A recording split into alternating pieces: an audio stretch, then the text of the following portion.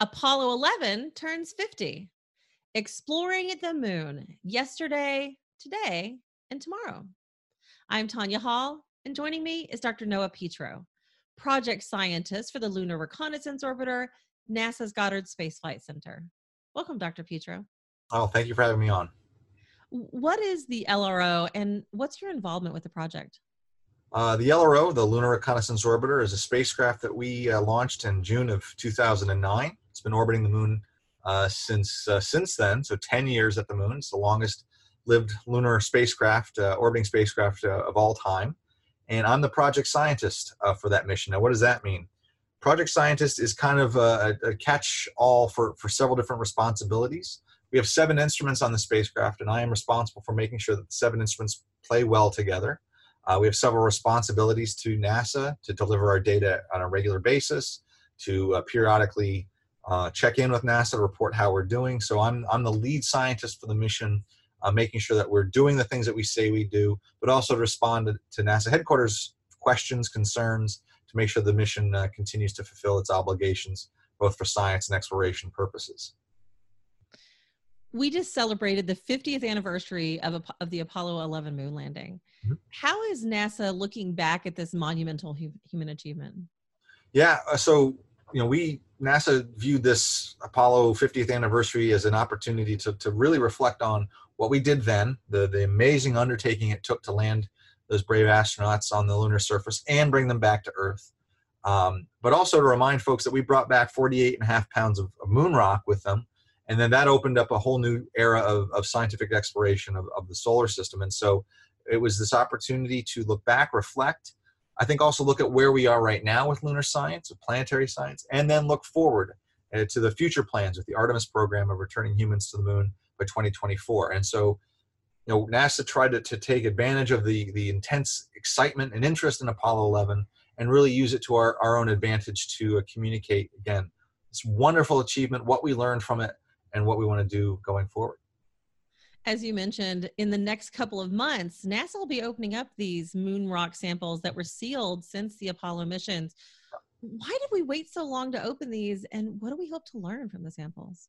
Yeah, these, quote, pristine samples that we'll be analyzing was a real kind of forethought moment back in the Apollo era, that there was a recognition that the analytical techniques that existed then would be superseded in the future. And so there was a set of samples that were collected under very special circumstances on the moon and that were preserved, basically untouched for 50 years so that they could be studied at some point in the future.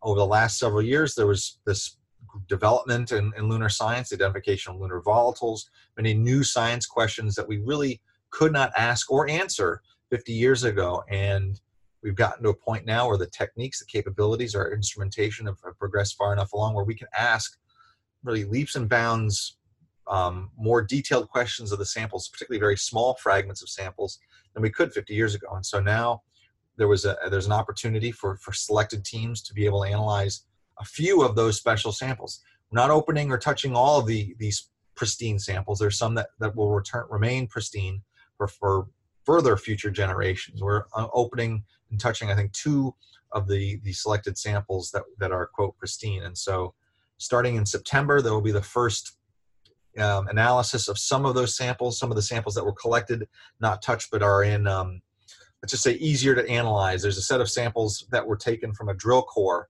that was actually sealed on the lunar surface. So in theory, if that seal is held over 50 years, any gases that might have been on the lunar surface or inside the regolith, the uppermost surface of the moon, we can analyze those samples. We're not going to analyze that special sample just yet because it's going to require incredible attention to studying what might be in that core tube. There's a portion of that core tube that was collected that wasn't sealed on the surface, and so it has not been looked at for 50 years, or just under 50 years since it was collected in 1972. But that sample, which has never been analyzed, will be studied first in the coming months. You mentioned that the LRO just celebrated its 10th anniversary. Yep. What have we learned in this time, and what have been some of the surprises?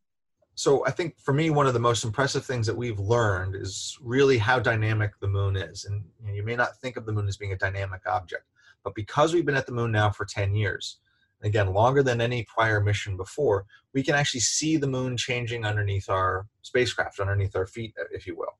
And so we've been able to identify new impact craters, surface changes that have occurred. We've seen the presence of volatiles vary as a function of time of day. So we're seeing how the moon operates on a very human time scale.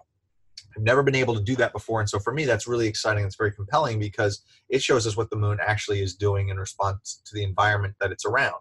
So for instance, we are able to understand how the moon responds to micrometeorite bombardment and how the surface of the moon is changing over relatively short time scales. We've never been able to do that before. That's important because if we want to go to the moon and have an extended presence there, we're going to want to know what the hazard is for having a meteorite strike your habitat, or having a meteorite strike 100 kilometers away, but ejecta from that impact hitting your habitat. And so we're actually able to see the rate at which the surface of the moon is changing.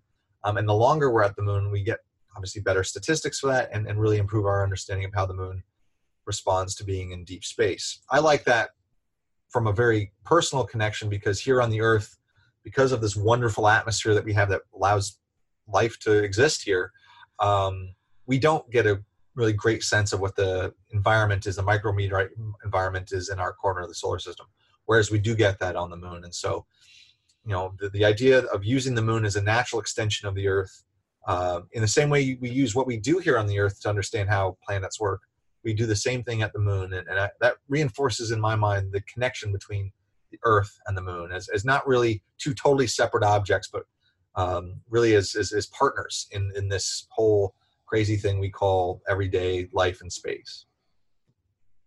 One of the LRO's goals is to search for subsurface water deposits. Mm-hmm. Tell us about the Mini-RF technology behind the search. Yeah, so we have a really interesting instrument on LRO called Mini-RF. It's a radar instrument. Initially, when it was first in orbit, we were able to basically send radar waves from the instrument to the lunar surface and back and measure it on our spacecraft with the instrument. Several years ago, the transmitter that sent that radar pulse to the lunar surface broke. And so instead of abandoning this instrument, we actually developed a new technique for using antennas on the Earth, first the Arecibo antenna in Puerto Rico, to essentially illuminate the lunar surface and use Mini-RF to measure the reflected radar beam off the surface from Arecibo. We now also use a telescope, an antenna out in California with the Goldstone complex out there to do a similar measurement at a different wavelength. And so it's a new measurement, a totally new type of measurement we didn't envision when LRO was launched, that allows us to peer a meter or so below the surface to look for the very diagnostic wavelength responses that ice has. And indeed, we've identified one location near the South Pole, near the El Cross impact site, as a matter of fact, in Cabeus Crater, that has a very diagnostic signal for water ice. So we use Mini-RF data as well as data from really the 6 other instruments to try to constrain where we think water and volatiles might be. What's really interesting about all these measurements is that we see some areas where there's a consistent signal of water ice or water, and some places where it's an inconsistent signal. And that begs us the question, why is there that inconsistency? And that's where science comes in, because there's a hypothesis to be tested there and something for us to investigate.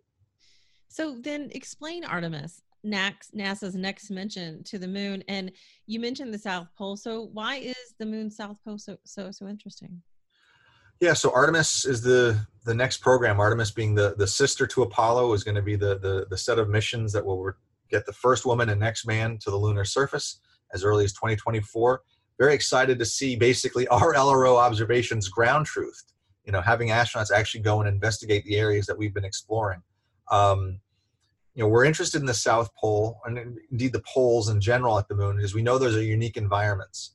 The poles of the moon have these wonderfully permanently shadowed craters, areas that receive no direct sunlight. And so we know that those areas can be very cold and harbor some very interesting environments. Some of those permanently shadowed craters have water or volatiles in them, some do not. And indeed, there's some illuminated areas that have volatiles in them as well. So there's a real dynamic and interesting environment that we've discovered at the South Pole of the moon. And that's what's sort of begging us to explore. In the wake of Apollo we know that the moon is an interesting place. We also know that Apollo explored a very limited area along the near side, equatorial region of the moon. And so we're building upon those successes of Apollo by going further than Apollo could go, and namely to the south pole of the moon.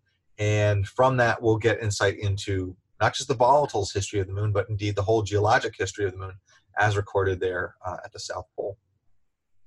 Dr. Noah Petro, project scientist for the Lunar Reconnaissance Orbiter at NASA's Goddard Space Flight Center. If somebody wants to connect with you, maybe they want to find out more about your work, how can they do that?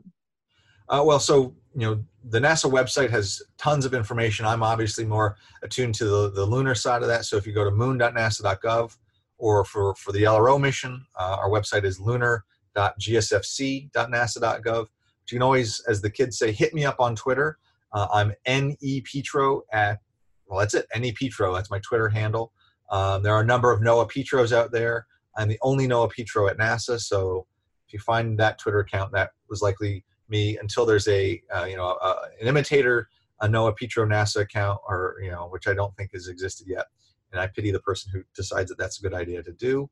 But I'm always interested and excited to try to answer questions. I think it's really important that people who are curious about lunar science, about planetary science, get their questions answered, and I'm always happy to do that. Of course, another good follow is the NASA Moon Twitter account that we run here from Goddard, and is a font of all things in lunar for enthusiasts. I love it. Thanks so much again. And if you guys want to find more of my interviews, you can do that right here, or go to tanyahall.net. Thanks for watching.